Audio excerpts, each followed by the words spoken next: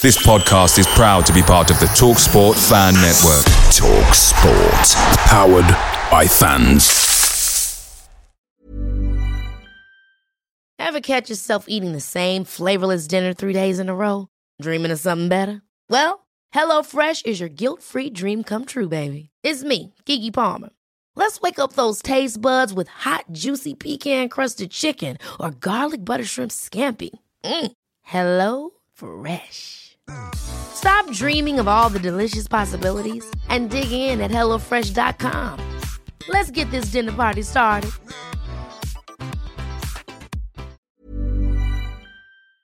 The TalkSport Fan Network is proudly supported by McDelivery, bringing you the food you love. McDelivery brings a top-tier lineup of food right to your door. Win, lose or draw, McDelivery will always help bring home the free points. And speaking of points, order now on the McDonald's app and you'll earn reward points through every delivery. Order today, rewards tomorrow. You in? Only via app at participating restaurants. 18+, rewards registration required. Points only on menu items, delivery fee and terms apply. See mcdonalds.com. This podcast is part of the Sports Social Podcast Network.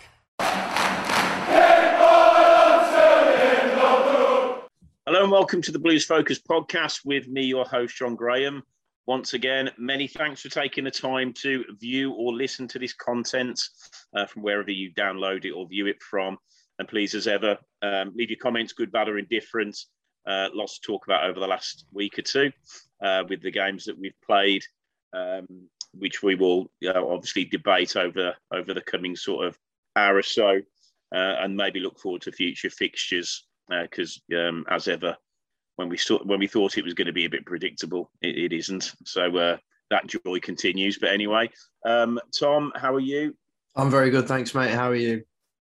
I'm good, mate. I think I'm still in a world of just probably coming back to what Blues has always been for me, which is a bit of a pisser because I thought that was all over, but apparently not. And Carl, how are you? Yeah, good, mate. Yeah, same as you, I think, to be honest with you. It's like you say, just when you think you're kind of over it, they come out and just take your legs from underneath you, don't they? Yeah, it's an absolute joy. So let's get involved. So I think first and foremost, we'll talk about the Peterborough game. I think there's probably a lot to cover off in that. But before then, we were obviously treated to, Fulham at home. Just an odd game. I was saying to Carl before we came on, I walked away from the ground with the same feeling when we lost to Leeds 5-4. It was defeat, but it just felt like we'd really put a shift in against a good side. And there were, I mean, I hate to say, because I was taking the mick out of the Walsall manager at Villa when he was moaning about, Villa had played really well against, I think it was Chelsea, and they got good 3-0, and they can take the positives out of it, which obviously that was fantastic. But actually put ourselves in the same position against Fulham, so calm as a bitch and all that. So, Carl, what just on the Fulham game? What did you think? Yeah, I mean, I think I feel probably going to say what I think most Blues fans felt. We could have won that game 6-4 on another day, comfortably, and I was sat chatting with the guys around me in the Gilmerett Lower, and I was sort of saying, we win this 5-4 when Troy got the penalty, because we absolutely could have. There's no reason, we hit the post with the bar, we had it cleared off the line. Gazzaniga had a freaking worldie of a game. And it was one of those games that it was similar to Bournemouth. You couldn't quite believe we'd lost it, but even though the scoreline would suggest we'd lost it fairly comfortably. And obviously, at one point, we were 4-0 down when you had, but it was just, you didn't walk away from that feeling like you'd been battered 4-1 by a team that, in all probability, are going to get promoted. Yeah. And when you think, again, similar to Sheffield United, one of their players costs more than our squad on his own, that quality is always going to come through, isn't it? But I think that we went toe-to-toe for, I'd even say the 90 minutes. There were times, obviously, defensively, we were very poor. But I'm sure we'll cover that off a bit more with what happened at the weekend. But there was no signs there for me that we weren't up to that level, despite the scoreline saying otherwise. And I left fairly content. And I think you mentioned as well about the whole Leeds game, like you say, you felt disappointed that we hadn't actually got something out of that game, because we probably deserved it. I think we had the same or more chances. We had equal possession, more corners. Yeah. They just took the same old story. They took their chances and we didn't. It's as simple as that. Yeah, and I think the feeling from last season when we were losing games 1-0 and Karanka was giving it, we were the better side when it was just obvious that we weren't. Anybody, Blues fan or not, that we were always second best, but lose by the odd goal. And I dare say if we'd have set up exactly the same against Fulham this time around, it probably might have been 1 or 2, but it would have been just damage limitation. So, you never like conceding 4. And again, there was just silly mistakes, really. But you get, it's the old adage that when you're playing against quality, you will get punished. So, Tom, what did you think about the game? Sort of similar thoughts? Yeah, definitely echo those thoughts. I think the best, probably the thing that's come from it the most, I'd say, is we were all brought back down to earth. Especially in the game we're going to talk about after this. But it's classic Blues. You go into it after a good start to the season that we always seem to have, and you fancy us. Even Bowyer said before the game, he fancied us in this game. Fulham, they've been on and off, but they are one of the best teams in the division. Obviously, they just lost to Blackpool at the time. Quite an embarrassing defeat for them. And I think we can certainly relate on that front at the moment. And obviously they've lost again since playing us as well. So it's not like it's impossible to beat Fulham, but on the day, similar to the Bournemouth game, they were just more clinical. They had more firepower that we don't have, despite us creating a lot of chances. And that's all you can really nail it down to at the end of the day. But it wasn't a bad performance by any stretch of the imagination. No, and to echo before we move on Cole's point, their keeper was just ridiculous. I mean, it got to the point. I was lucky enough. I was sat in the Kop, by the halfway line where you get a bit of corporate and that. And the guy that I think it's Deeney's agent. He was the guy that's on the photos with JK and Deeney and whatever. He was there with his missus and I think a couple of. Maybe Deeney's family.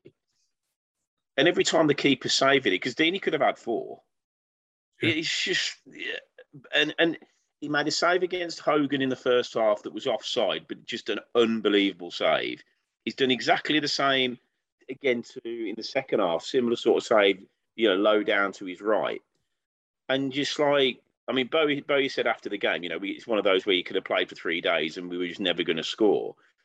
But I actually don't think our finishing was that bad. There was a lot on target. It was just, he was absolutely exceptional. And it says a lot, when you lose 4-1 and their keeper's probably man of the match, then, that probably tells a story. And again, Carl, you're right, the stats, if you were just looking at that without the score, you'd say it's probably a draw or Blues nick it, or, the side with the more chances nick it. I think moving on from that, do I think it exposed us going into the game against Peterborough? I think we needed to freshen it up, and I think probably we all felt that there would be a couple of changes. And I just get the feeling that me personally, I'm all over 3-0. We're going to absolutely obliterate them and keep the clean sheet in 9. And I'm settling down to watch it at home with the kids. And I've just nipped in the kitchen. And by the time I come back, we're 1-0 down. And I'm like, Yeah. And it just sort of sets the tone. But before we get into it, Tom, just on the lineup, was that what you were thinking? Were you expecting a change of system because we'd shipped a few? What were your thoughts when you saw the team?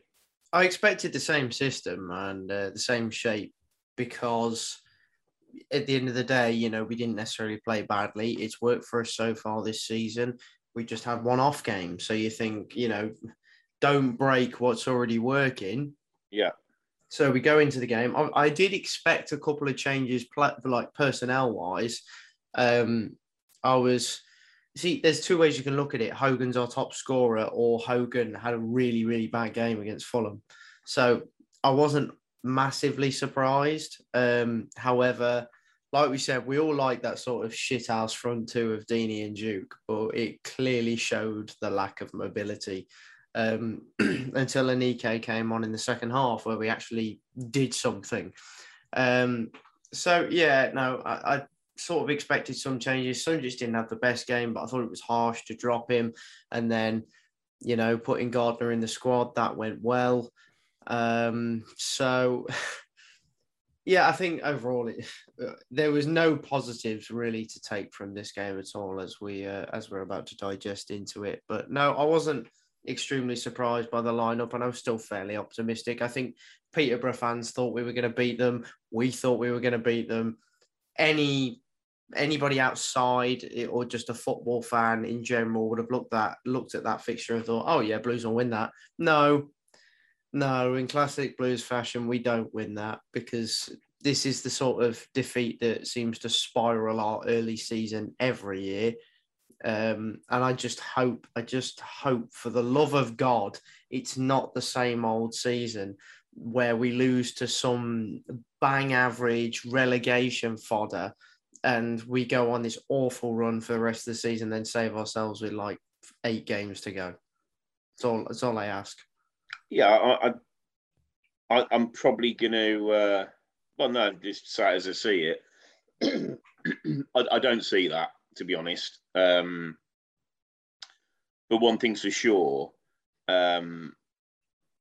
and before I'd sort of chip in with my thoughts on the team selection, Cole, but obviously we played a couple of games, and I know they put a lot into the Fulham game. Were you of the opinion that we could maybe go one more time knowing there's a week break?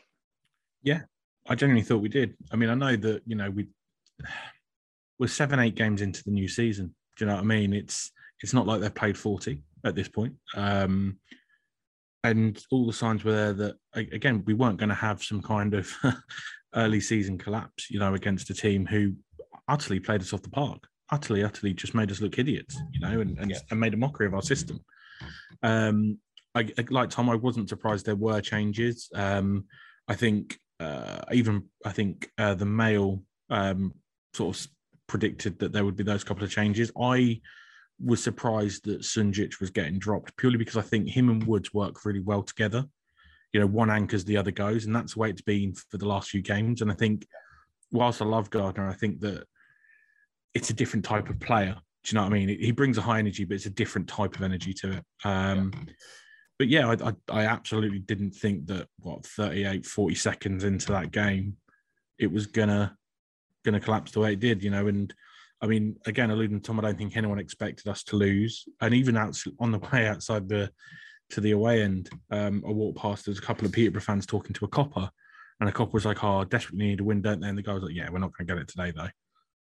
Yeah, and it's one of the. I think I'm going to just chalk it up to a blip, hopefully, but time will tell. Ultimately, it's Blues. You just do not know sometimes what you're going to get, do you? Yeah. Ultimately, no. But yeah, I thought, to be perfectly honest, I knew it'd be a tough game because they held the baggies until like the 93rd minute, but I wasn't expecting that. Yeah, and I mean, I've said ever since he's gone to that 3-5-2, it's my preferred system. I really like it. I think that Bella has been, you know, up to probably the Fulham game, an absolute revelation. But if you're not a natural wing back and you're putting in the yards in that he certainly has done, and again, it's not really been like sort of clever after the event. I've always liked McGree, love him, and I think that he could have come in on that left hand side and given Bella a bit of a rest, just because of the yards he's put in. It's not because I don't rate Bella, I do, and you know, if he can repeat the form of the first 3 or 4 games, is he a better option in that left channel than McGree? Probably. So it's not to say that I don't like Bella, I do, but it's just asking him to do so much over and over again. And I felt maybe this was just maybe that one game too far. I absolutely eat humble pie on Sunjic. I thought he was pointless, totally pointless towards the end of last season. And ever since he's come in with Woods, and I think Woods has got a big part to play in Sunjic's upturning form. And I agree, Carl. I think they work really well together. One goes, one sits, and vice versa. I wouldn't have changed that up. I really wouldn't, because Sunjic had played 90 games a season, and because Woods is so smart with the way he plays. He's not box to box. He's very clever with how he does it. So I don't really see him getting burnt out. And Collins the same. He played 100 games a season. So I think the key thing for me, and it was that dilemma of Deeney or Djukovic or Hogan. And I know we had a bit of a laugh on the last pod saying, let's just have an EK, Juki and Deeney. We've actually seen that since. We have, and but I'm with you, Tom. I think we've lesson learned. Lesson learned for me. You can't play a high press with two guys that aren't quick. See, the thing is, though, I've heard so many people say that term high press on Twitter at the moment. It wasn't even a high press. It was just a high line. There was no pressing there. No. And it made no sense. No, and that's it. And because I think that we've been incredibly good at that. That real, just everybody's moving forward to the point where the defence, when the keeper's got the ball at feet, we're on the halfway line. The midfielder, everybody's pushing on as a unit, and that's where we've got a ton of it as success. And Peterborough, I'm with you, Carl. They played us off the park, but they weren't shy at knocking around the back. And if we'd have that same level of intensity, they ain't Man City. They're not. That's why they were in the bottom three. Like yeah, exactly. They try and play like it. So you need to use your nous. And if it's a Hogan and a McGree instead of a Djukovic and a Bella that's blowing out of his arse, maybe that would be a better option. But so for me, and again, I'm not gonna bullshit. I was absolutely bolt on winning. Even with the team we put out, I thought it'd be 2 or 3. So. As I left the kitchen after a minute and walked into abject silence in the lounge. So what, Carl? What were your just thoughts on the first half? Where do you think it went wrong? Well, it went wrong from the ball going out of play from the fucking kickoff. I think, to be perfectly honest, we lost that ball from the kickoff, which we do so often. By the way, can I add? We really need a new kickoff routine. And from there, we just never seemed to recover at all. They came at us, they got in down the side. Okay, on another day, Sarkic gets the ball, Hardy clears, and it doesn't end up in the back of the net. But I think that is effectively really where it went wrong, because the moment that goal went in, their tails went up and we were shell-shocked. And I just think we just didn't recover. And we just didn't know what to do. And for the first time this season, I was like, it was like they'd never played that formation before. Yeah. It was like it was the first time we're just going to turn up and just give it a go, because why not? And there was, as Tom said, there was very little for the whole game to be, positive about. And that first half was probably one of the worst first halves I think I've ever seen Blues play. And that's quite strong. Yeah, genuinely, ever. Nice.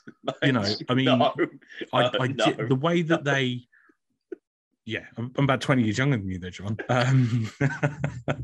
But it's just the way they just took us apart. This is a team that were one of the lowest scorers in the championship, and they just took it apart. Absolutely. And the worst defence in the championship as well. And that's the first clean sheet they've actually got in the championship this season, if I'm right. Oh, yeah. So... But they just... no one just seemed to have an idea what to do. And I'm not fully convinced that it was a penalty, to be perfectly honest, from where I was stood. I'm convinced Woods didn't touch him, but, to be fair, I'd say that if Woods had punched him in the face. It was soft, though. It was really soft. Yeah. I had so many people having a pop at me on Twitter for that. I was like, it was just... For me, it's not. No one just seemed to know what to do, where to go. And it just looked like I say, we just turned up and thought, we'll play a brand new formation that no one really knows what they're doing. And I just think that Sunjic in the middle, I know we've already mentioned it, but I think that really messed up the cohesion, because Woods didn't quite know where to go, what to do, and they just bypassed the midfield time and time again. And once you bypass that, and they were just streaming forward in 3s and 4s, and they're always going to have the overload at that point. But yeah, I think that nobody would ever admit it. But at the end of the game on Wednesday against Fulham, I've never seen it at Blues when we've lost by 3 goals, and everybody was still there. Everybody was still singing, applauding the players, and yes, okay, you look at the stats and everything else, but there's only one stat: you fucking lost 4-1. So I just think we went into the game probably like we all did, foregone conclusion. I do think there was an element of complacency in there. Well, Dini alluded to it, didn't he? He said that if we play like that the weekend, we'll score 5. Yeah. And it kind of shows that, was that the mindset?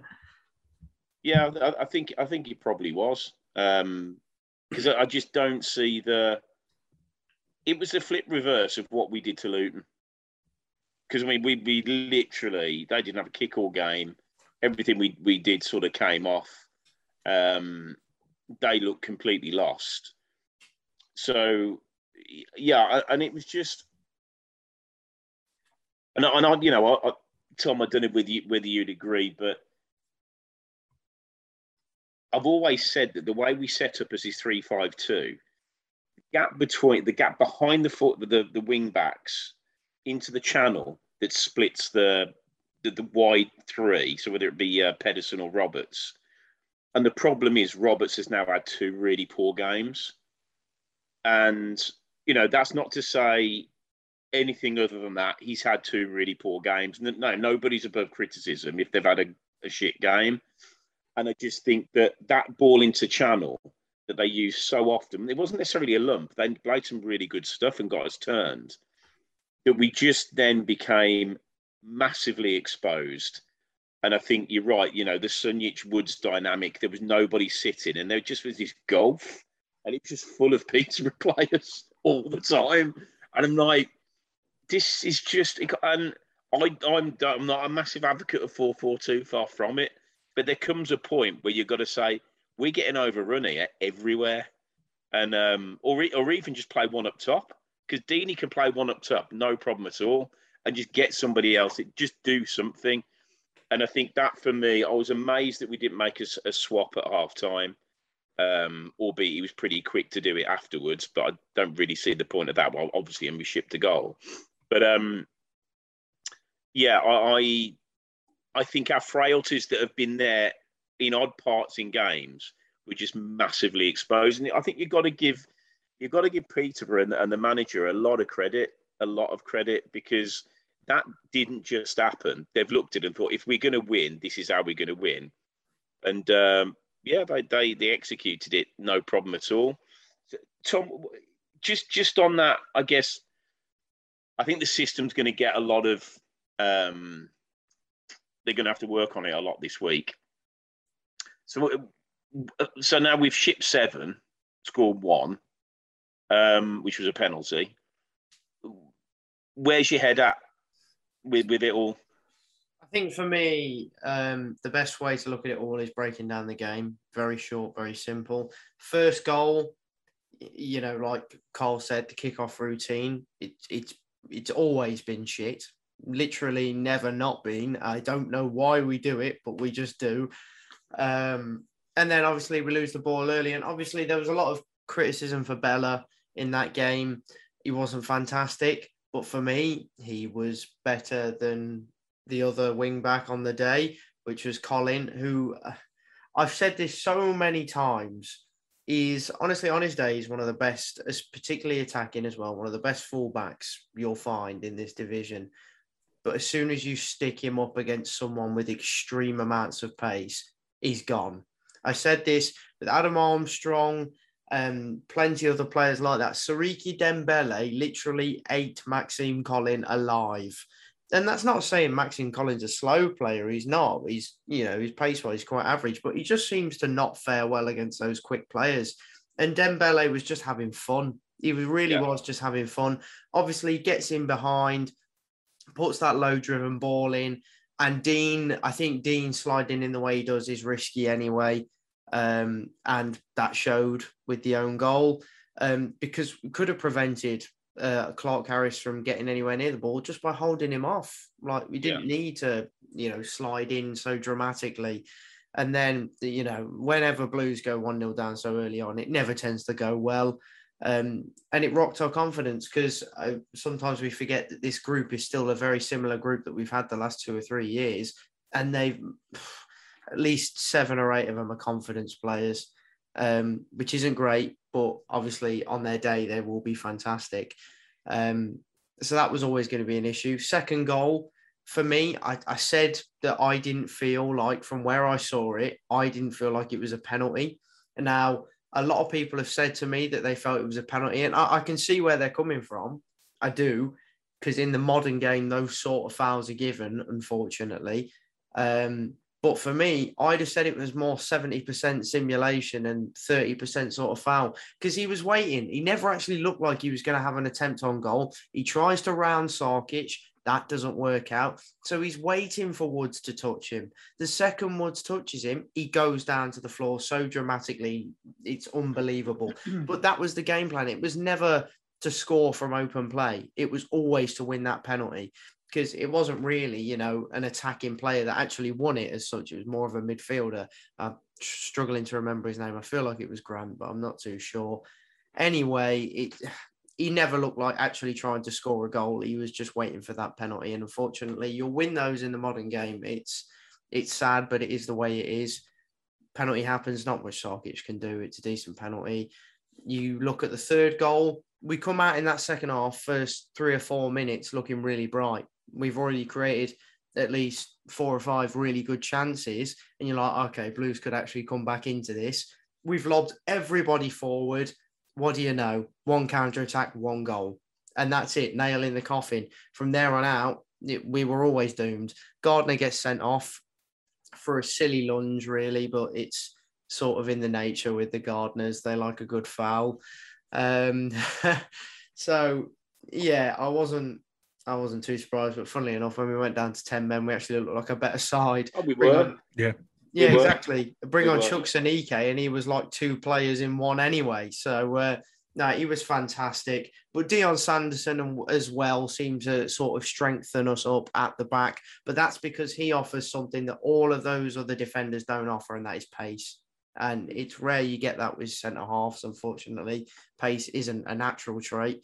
But Dion Sanderson it is, and he showed that.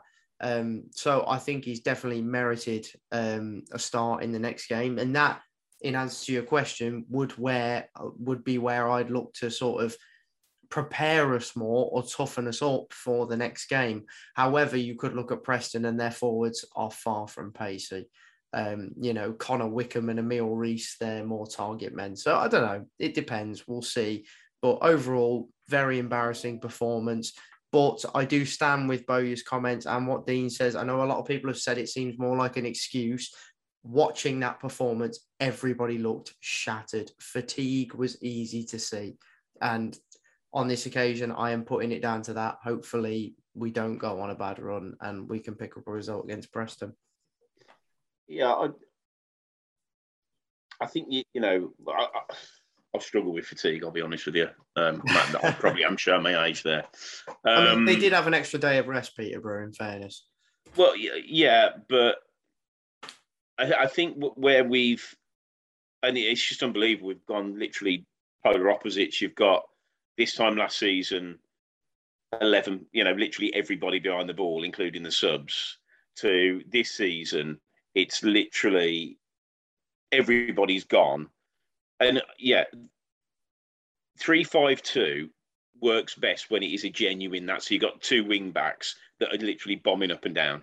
And if one's gone, one sits to make a 4, pretty basic stuff.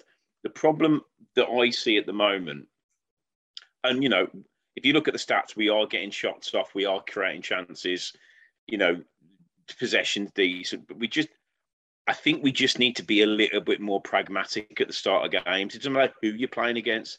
Just earn the right. Let your midfielders do the work. Chong was non-existent because I don't think he knew where he was playing. even though it was the same position. I don't think he actually knew what he was doing. And we just seem to have this. We've got 5 and 6 in midfield and then 2 up front. And then we're expecting that, and it's happened on 2 occasions now, maybe 3, where we're 2-on-2 at the back on the halfway. We're attacking. They've got 2 up top, and we've got Roberts and Pedersen marking 2 strikers. 1 big ball. We're in a really bad place, and that's a lot of the time. Now, I'm all for taking risks, but let's do it when we're either got a really good foothold in the game, we're ahead of the game, whatever it may be. But I just think that are we believing our own hype a little bit? Maybe. We all got a bit carried away, no doubt. But that's to be expected. I mean, for once, we're actually starting to see in football the way that we want to see it be played. We've got a manager that is, heart and soul of the club, and all the various cliches, so that he was always going to be a little bit, get a bit of ahead of ourselves. But I genuinely didn't see that coming on Saturday. I didn't, because I thought certainly, like I said, either change the system or change it at half time. He didn't really do either. And then when he changes it, it's pretty much over anyway. It was done. I mean, obviously Bella came off half time, and Sunjic came on. I just hope it is a blip. I really do. Cole, I mean, as far as that second half is concerned, and let's open the can of worms because it's probably the elephant in the room. Deeney, Djukovic, and Hogan. What we doing? What we going to do? See, we all obviously said, let's do it. Like what we said earlier, let's go with Juki and Deeney, just see what happens. As Tom said, it was probably the worst experiment in the world because there's no pace, and Hogan offers that. And I think whilst Deeney is an incredible signing to get, we still are lacking a player similar to Hogan in that position, which obviously would have been Lecco before he went out on loan. Hogan, I think I said it to you boys in the WhatsApp chat. After the Fulham game, Hogan was limping off down the tunnel, so maybe that played into both your thoughts a little bit. But yeah, for me, Hogan has to start purely because he is our top scorer. He's got 5 goals this season already in the Championship. That's 2 or 3 short of his total for the whole of last season. Yep. We just look devoid of pace, and you have to have some sort of pacey outlet going forward, and we just didn't have that. It's all good and well having people who can win headers and hold up play and bring people in, but you need people running beyond that, and you don't have that in Duke. Deeney occasionally, but yeah, for me, it just doesn't work. I think Anike did really well coming on. It really surprised me as well, by the way, and this was a complete thing when Bowyer said that he's actually was a number 10 previously as well, Anike, which blew my mind because I didn't know that. And I was like, no way, you're having a laugh, aren't you, Bowyer? Look at him.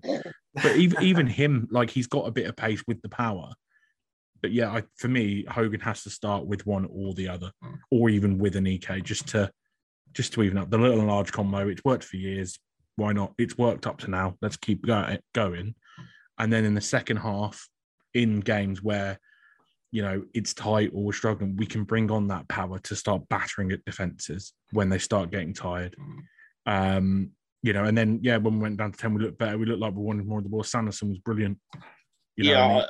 Great ball playing defender, I think, and his pace is going to really help us out. Yeah, but yeah, I think he was the one real positive out of the game. He just looks assured. He just looks a player. So hopefully, that continues. But I think with Anike, my only concern with him is he's actually had quite a few chances. And that's not to say other players haven't, because they have, but he's been brought in to score goals. And the one, I don't know, it's only one shot, but he sort of broke down on the right-hand side edge of the box. And to say it was a scuff is being generous.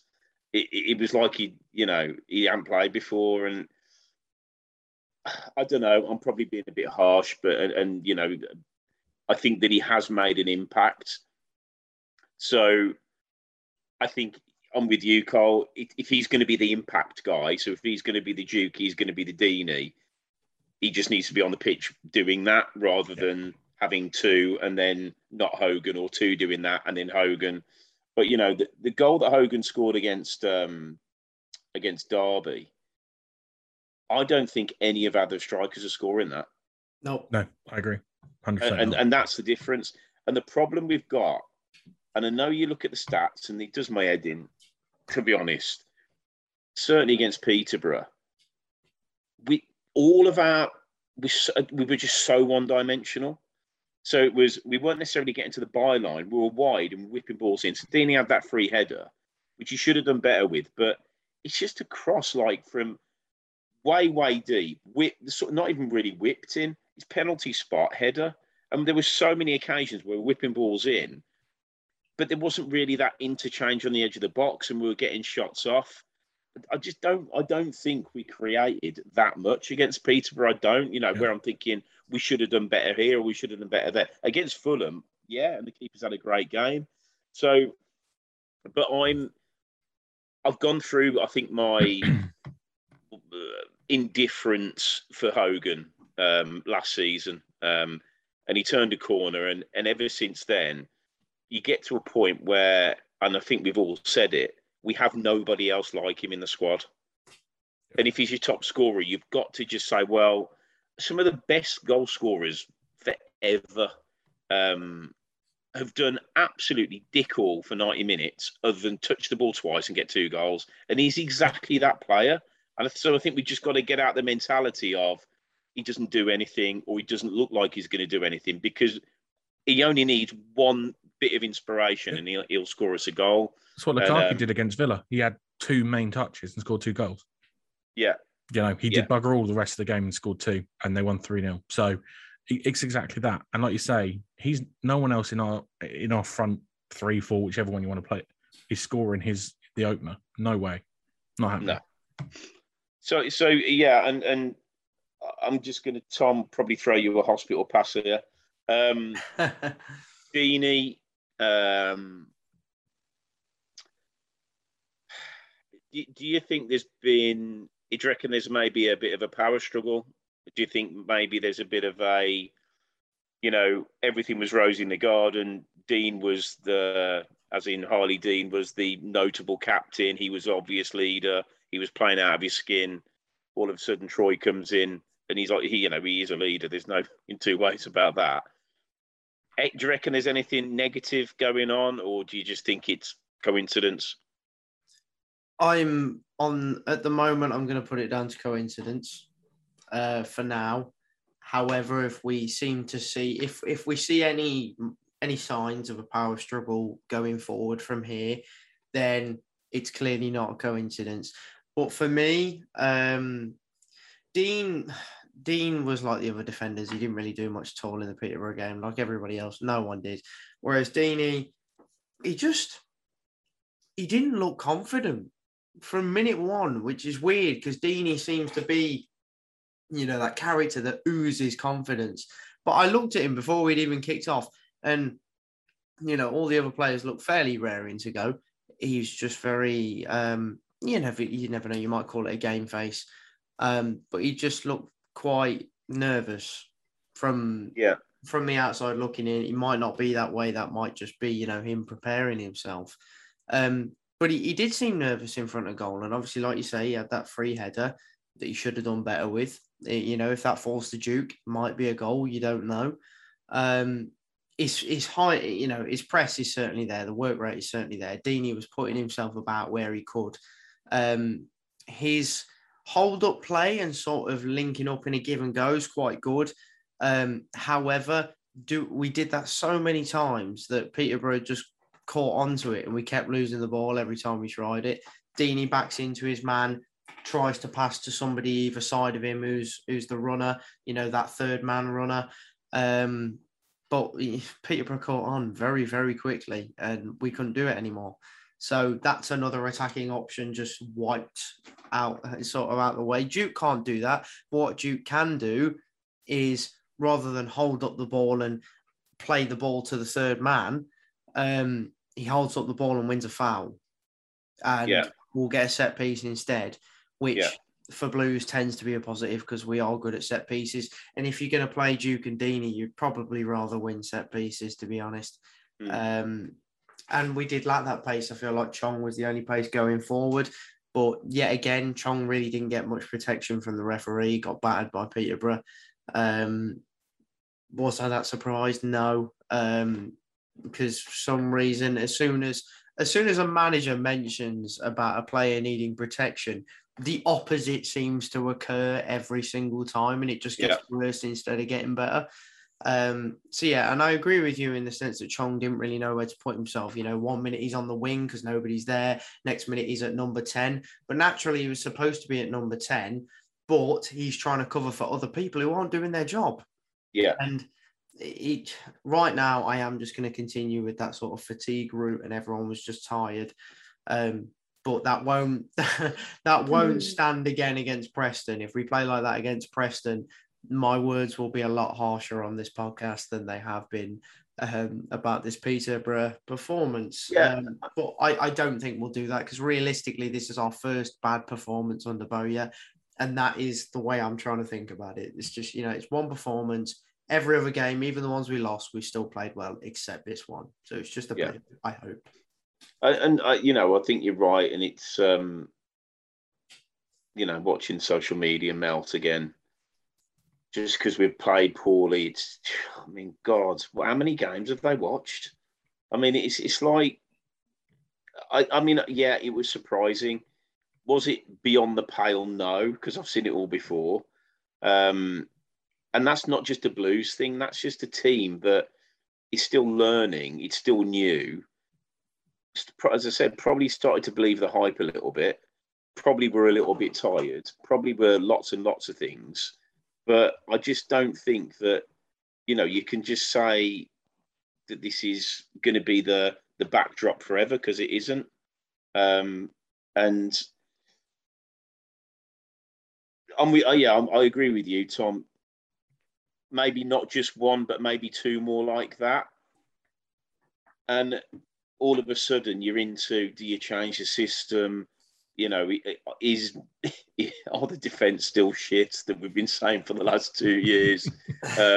Sarkic has got to go, having been the best keeper since, David Seaman in the blue shirt. It's literally the flip reverse has happened in one game. So I'm not going to do that. But I do think that they just need to be just a little bit more pragmatic, just to start off with, and earn the right a little bit and play a little bit more football. And it's really important that Woods just gets on the ball early, little 2 and 3 yard passes. I think Sanderson's going to make a big difference because I think he'll be inclined to get him into the game. You take Roberts out of it, we miss the long throw. Is that the end of the world? It probably isn't the end of the world. It's if that's the only reason he gets in the side, then that's a bit of a poor show. Not to say that it's not effective, and it's just really, really difficult. It's like going in a rabbit hole. It's like change everything, change nothing, and I just don't know. I do know that Hogan plays. I know that, and I think Deeney has to start. And I know that's harsh on Dukey, but at the end of the day, you've just got to look purely on stats. And Deeney's been a Prem player for years and years and years and years. He's done it. He's definitely done it in the Championship. Hogan is by far our best goal scorer. Sunjic and Woods are the best two midfield combo we've had for a long, long, long time. And Chong in front of him, if he could just have that, I think he just needs that support where he knows what's in front and what's behind so he can do his job. Then I'm not going to get too deflated about it. But I think that was definitely welcome to Blues Lee Bowyer, unfortunately, because don't even start to think that we got it cracked. And I don't think he does, but he certainly doesn't think that now, because that performance came from literally nowhere. But we go again. And, I think with Preston, it's probably not the worst worst side to maybe try and find our form a little bit. They're an average championship team. I don't think they'll go down. They're certainly not going to go up. So, Carl, thoughts on?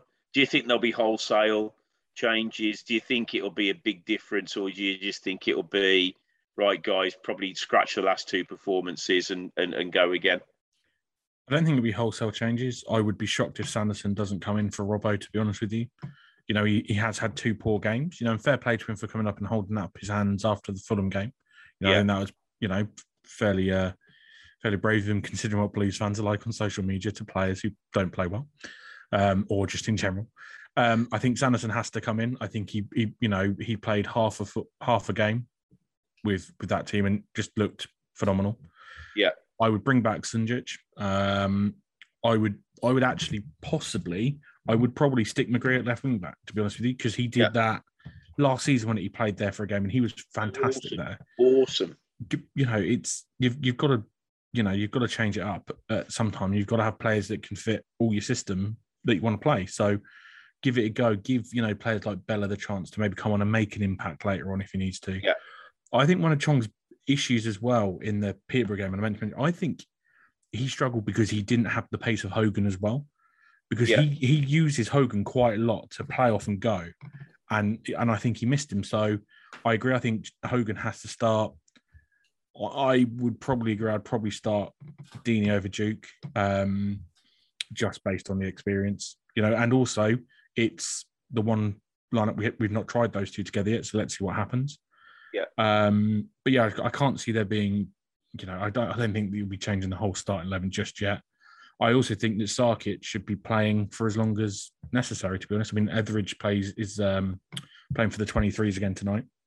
So that's more game time on his way back. But I don't think Sarkic could he have done better with their first goal? Maybe. But I think out of all the goals we've conceded this season, I don't think there's nothing he could really have done about any of them. No, to be honest, mate, I think I said it on the last spot, I think it was. Literally, jury was out for me, big time. Even after a really solid start, I just thought he's got a rick in him more so than, probably any of the other options that we've got. Absolutely proved wrong, and I've got you right. I don't think he was, maybe that first goal, that probably communication, but you're going to, and I'm with you, Tom, if Dean's got half a chance of looking like a hero, then he's going to take it. But it's just stand up, just to keep standing. He spends more time on his arse than he does on his feet, and that is centre half. That is not a great trait. But again, I'm not going to. Dean's been very, very good, So I haven't been his biggest fan. I think everybody knows that, and I'm not going to start jumping all over him now. But just don't want this to cascade back to bad moments in the past. And I saw a little bit of that. It was actually the Fulham game, and it was a Bournemouth game when we went 1-0 down, and then we conceded, I think, from a corner, and we just gave up. It was like Karanka all over again. And that's going to be a big task for Bowyer, because Tom, you made the point. A lot of this side is the same, and you don't, you always default. You've got a level as a player, your consistent level. And I think over 2 or 3 seasons, the consistent level of Roberts, Harley Dean, maybe not Pedersen so much, but there's an element of that where there's a bit of quit in the locker. There's a little bit of rash challenges that ultimately, but like Gardner, he's no hero for doing that, albeit ironically we play better. But that being said, I just think there is a bit of a repair job to do, and Carl, I think Sanderson's got to come in just to freshen it up. Bowyer says, and he says on a number of occasions, it's a squad game, and it is.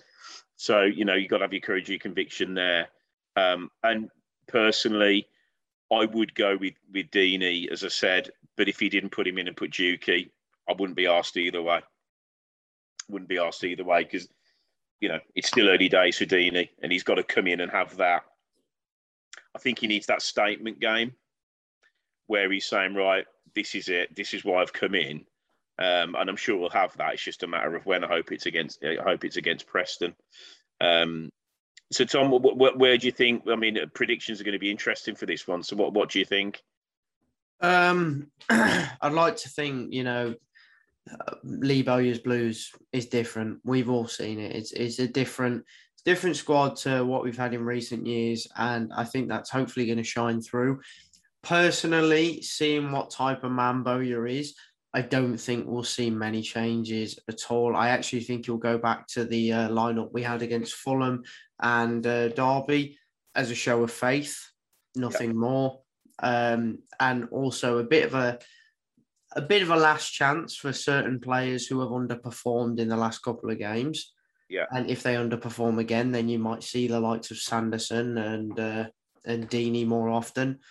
But no, I do think we'll go back to the lineup we had before we made the 2 changes at Peterborough. Sunjic and Hogan back in, Duke staying in as well, and so is Roberts. I think they'll both stay in because Bowyer does seem to like to give players fair chances, and I think Preston, like you said, it's probably actually a good side to play if we're going to bounce back. However, our record in recent years against Preston isn't fantastic. It's always say that. I think it's because we've been so shit against everybody. It's like, yeah, you know what? Our record, our head-to-head against them is shocking. It is. It really is. I don't think, I think we can all remember when Daniel Johnson scored and decided to shush the entire stadium, and multiple things were thrown at him, deservedly so. Because he's a Villa bastard at the end of the day. But obviously we can all look back fondly to when we beat him 3-0 at home and Michael Kieftenbeld scored from the halfway line. Oh yeah. So hopefully a performance like that, and if Deeney does play, this could be a great game for him to really assert himself. But I also think it'd be a good game for Hogan to prove why he's the top goal scorer at this club right now. And I hope he does. So for prediction wise, I'm gonna go 3-0 Blues. There we are. Probably too positive, but I take a 1-0. I tell you what, it's 7-1 on aggregate in the last 2, and we're going to win 3-0. It's absolute genius. Carl, I'm going to go. What do you think? And let's bring back the trademark dream pick. I think that's well overdue. I think that's why we have lost, to be fair, over the last 2 games. Agreed. That's disappeared. Yeah, it's for the manager's notes, that one. Yeah, you watched this specifically for that. I agree. I mean, of course, Preston play midweek. They play in the EFL Cup, I think, tomorrow. So we can't use tiredness as an excuse this week if we get battered 3 or 4. But they are only playing Cheltenham. So, I reckon it will be quite close. I think we'll win 2-1. I'm going to go for McGree at left wing back as my dream pick. That's what I'm going to go for. That's what I'm going to get a pump for. But I think Hogan and Deeney to score. And knowing our luck, probably Johnson will score for Preston, or they'll score off someone's arse or something like that in the 90th minute just to make it difficult for us in the stands. Sean Maguire likes a goal against Blues. That would surprise me. It'd be something like that with his arse or his elbow or something. Tom, I will allow a dream pick. So who would yours be? My dream pick is going to be Etheridge up top. Bringing the goals. No, interesting. I as much as I would like to see Sanderson, because I do want to see Sanderson involved. My dream pick would actually be to see Anike start. And although that's not the sort of player he is, granted, he really isn't that sort of starting player. He's always been better as a substitute. We've not actually seen him start a game in this proper full strength team. We've seen him start in the cup in a very weak young side, but I'd like to see what Anike could offer in a full strength team from the start of a match, whatever position that may be he plays in. And if he doesn't offer nothing, then at least we've tried it and seen it. Because I feel like I can't judge a player properly until I've seen them properly in every role that they can sort of play. So no, I'd be curious to see Anike, especially after his expected goals is like it's something mad. It's like 3.23, something like that. And a lot of his chances he creates by himself. All the other strikers in the championship are nowhere near Anike's expected goals because he just is that good at creating those chances. He just can't seem to score. So hopefully that changes, but I would like to see him start at some point just to see how he gets on. Nothing in particular. But that would be it, just out of curiosity. Okay, I mean, I think he's had an impact every time I've seen him play, and he brings some energy and positivity to what we are. I just think he's got a bit of Lecco going on when it comes to finishing. Yes. And I hope he's already scored a goal in the league. He's beaten that. Oh yeah, so he wasn't exactly top bins from 35, was it? Let's be honest. So yeah, I that's my only worry, but. Yeah, I wouldn't. It would be mine. I want to see him on the pitch because I do like him. I hate to call him proper old school Blues. You know, I've seen plenty like Anike over the years, and he's just good fun. I would go for Sanderson because I think that our defence, they need it. They need it. Even someone like Mitch Roberts, actually, I wouldn't mind seeing Mitch Roberts involved in the. Yeah. I mean, I think there's a few. I mean, you look at the bench, and it's gone are the days where you're sort of saying, well, yeah, just never in a million years are they getting on, or if they do, they're going to do absolutely nothing. So, again, I'm not going to nick your pick, Carl, but I've always been a big fan of McGree, and I just does it simple, and that sort of defensive role, he's not shy either, and he's got a little bit more just physicality about him. But no, I think for me, a bit of a change at the back. Oh God, go on. I completely forgot Jordan Graham. Where has Jordan Graham gone? He was unreal in pre-season. I know he had a little injury, but he needs to be in this squad. Like, I know positional wise, it's not great because he's personally said he's not great at wing back, right? So we could always try it. It didn't look great in the cup. But I'd like to see him at that number 10 role, whether even if he came on as a sub to replace Chong, just to protect Chong, make sure he doesn't get injured, anything crazy like that. But I think Jordan Graham needs to make his league appearance or just league debut, because I don't think he's actually made his league debut yet. Not even made the squad. I'd like to see that. No, he's if it does go to a 4-4-2, he can't be a million miles away for me. Yeah.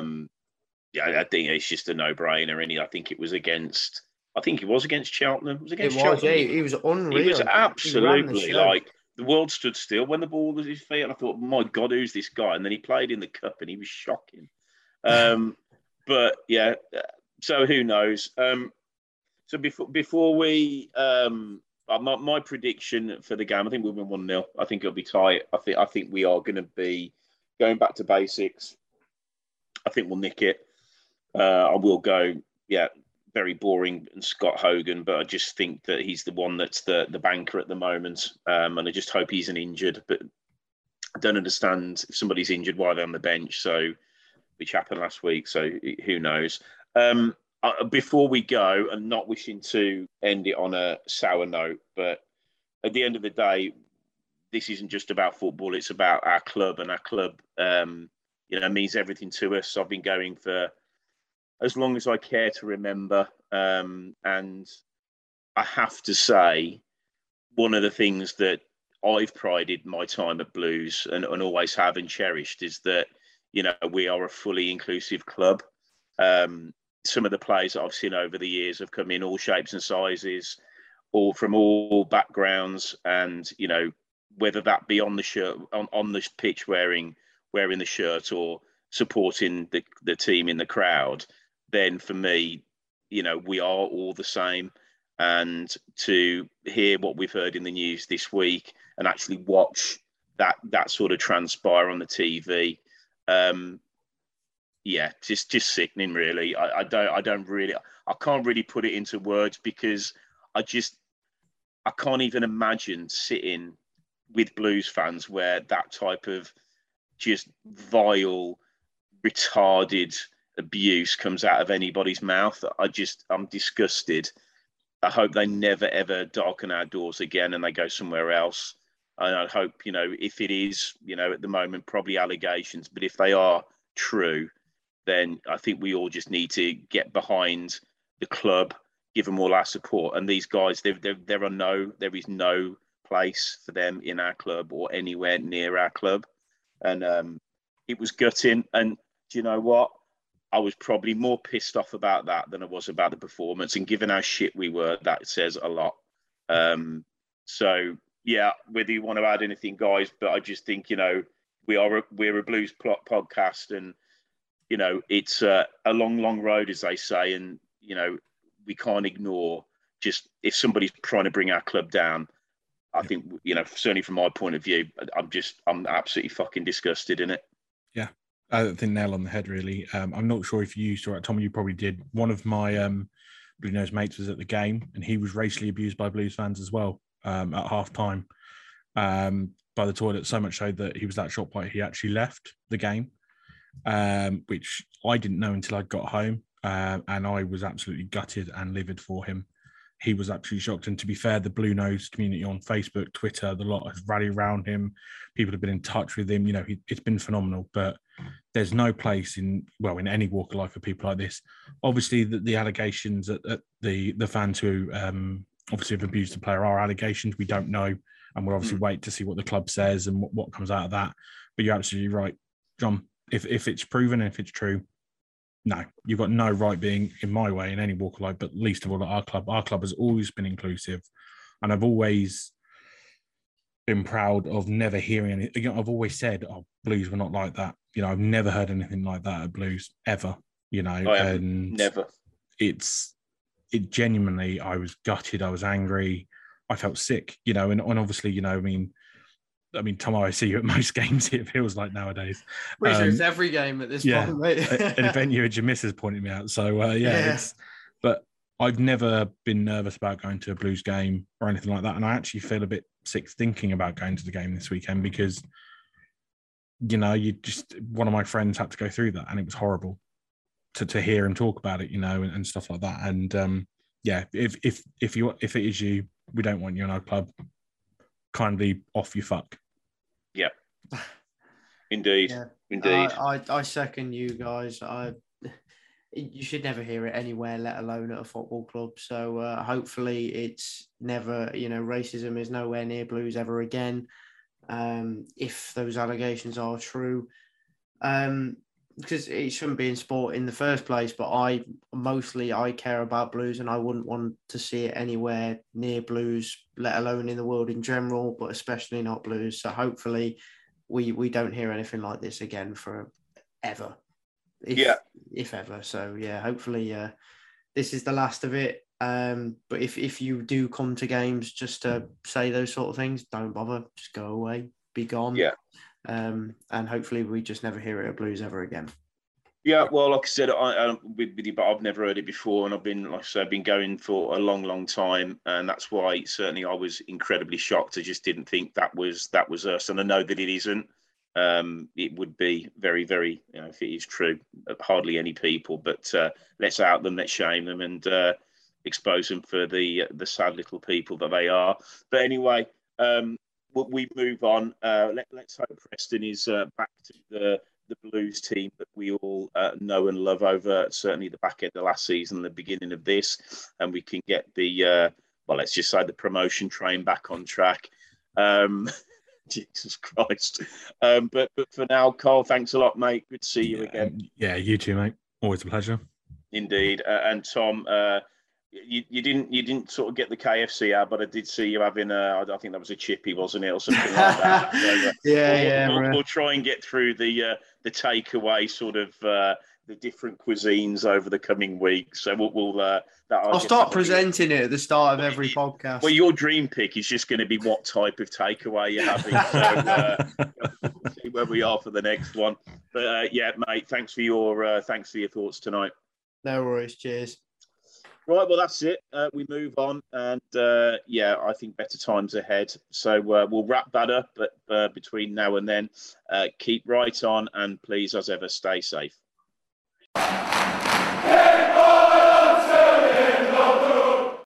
Sports Social Podcast Network. There's always something new and exciting happening in Montgomery County, Maryland. Join podcaster and business leader Kelly Leonard and me, Bob Levy, on another episode of Something to Talk About, where we speak with industry leaders making an impact in our county. It's the 90th minute. All your mates around, you've got your McNuggets share box ready to go, your mates are already booked for double dipping, and you steal the last nugget, snatching all 3 points. Order McDelivery now on the McDonald's app. You in? At participating restaurants, 18 plus, serving times, delivery fee and terms apply. See mcdonalds.com.